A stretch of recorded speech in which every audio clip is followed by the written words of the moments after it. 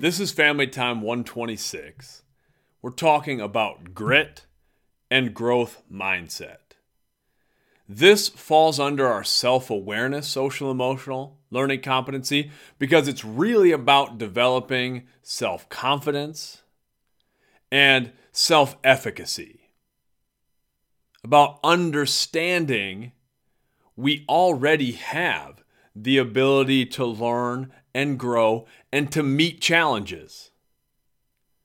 There's a lot of information about grit and growth mindset out there. They're kind of buzzwords in education right now. You can find all these different tenets of what comprises grit. There's a lot of information. Many of you have talked about it in class. A lot of information about growth mindset. We're going to talk about those concepts broadly. Really, for me, it's about being tough and doing difficult things. I'm a big believer in being tough. And when I say being tough, that doesn't mean being callous or cold. It doesn't mean trying to impose our will on other people. It doesn't mean trying to be alpha and macho and all those things. That to me is not tough. That's weak. When we hurt other people, when we're not in touch with how we feel and how we communicate with other people, that's a weakness. That's not a tough thing. It's difficult to be connected to our feelings. It's difficult to empathize with other people. That's why part of the reason I think all of this is important. This social emotional learning is important because it is tough.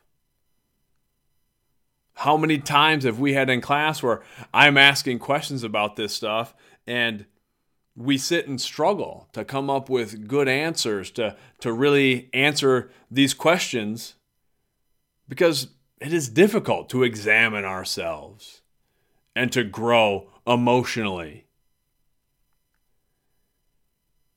So when we talk about grit or being tough, it's the idea of pushing ourselves to do difficult things. And that lends itself to a growth mindset. To recognize that we have faced challenges before and we have bested them. Or at the very least, we have survived them. All of us have experienced challenges. All of us have faced difficult times. But if you're watching this video or we're discussing it in class, we've all made it through. We're all here together right now, having survived every other obstacle that's come our way to this point. It's important for us to recognize the value in that, the value that we have. That there is something inside of us that has let us get through those difficult times. That's what I want you to identify first. I want you to identify a difficult time you've had in your life. Then I want you to consider what attributes, which skills, which character traits, which values you have that lets you get through that thing. Even if you feel like you came out the other end battered and beaten, you came out the other end. And I want to know, more importantly, I want you to know for yourself what things you have that let you get through. That's how you start to build that growth mindset, that resiliency, that toughness, that grit. Is we can identify, you know what? I have faced challenges before. And because I have these skills, because I have these abilities, I was able to make it through. And I learned something because of that challenge. The next thing I want you to consider is the importance of doing difficult things. I think it's so important to do difficult things and to make ourselves uncomfortable. That's how we learn, and that's how we grow. No one learns anything by staying safe, by sheltering yourself and cutting yourself off from new experiences. We're all going to continue to face challenges. You're going to face obstacles. Life will be painful at times. And while I love all of you, I don't wish for any of you a totally easy existence. I don't wish hardship upon you, but I do hope your lives are challenging enough so that you can learn and grow and gain perspective. There is pain in life, no matter what road we take.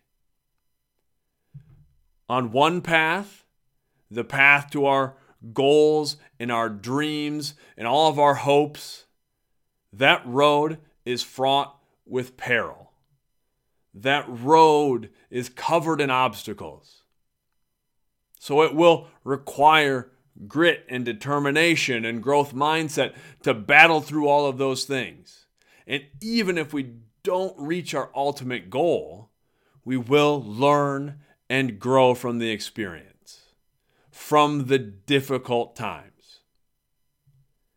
But if we don't take that road, if we take the easier road, if we take the road where we're not going to challenge ourselves, we're not going to push ourselves, we're not going to put forth any extra effort, that road is also painful. Because that road comes with all the obstacles of not being successful in however we determine success for ourselves.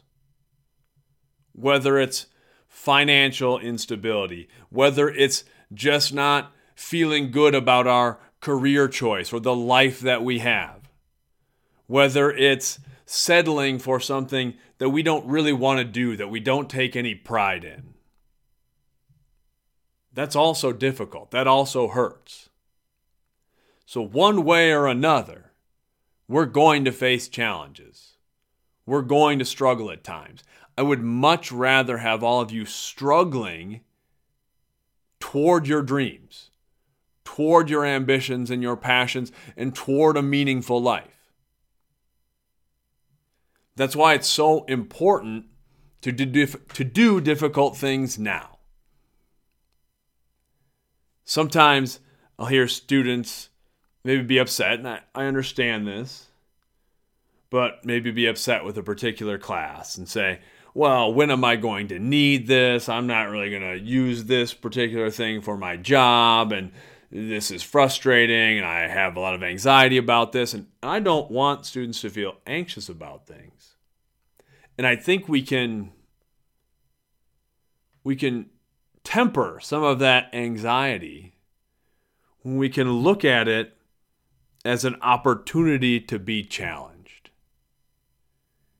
Even if you think, whatever it is, I may not use this particular math problem in my career someday, that's okay. You might not.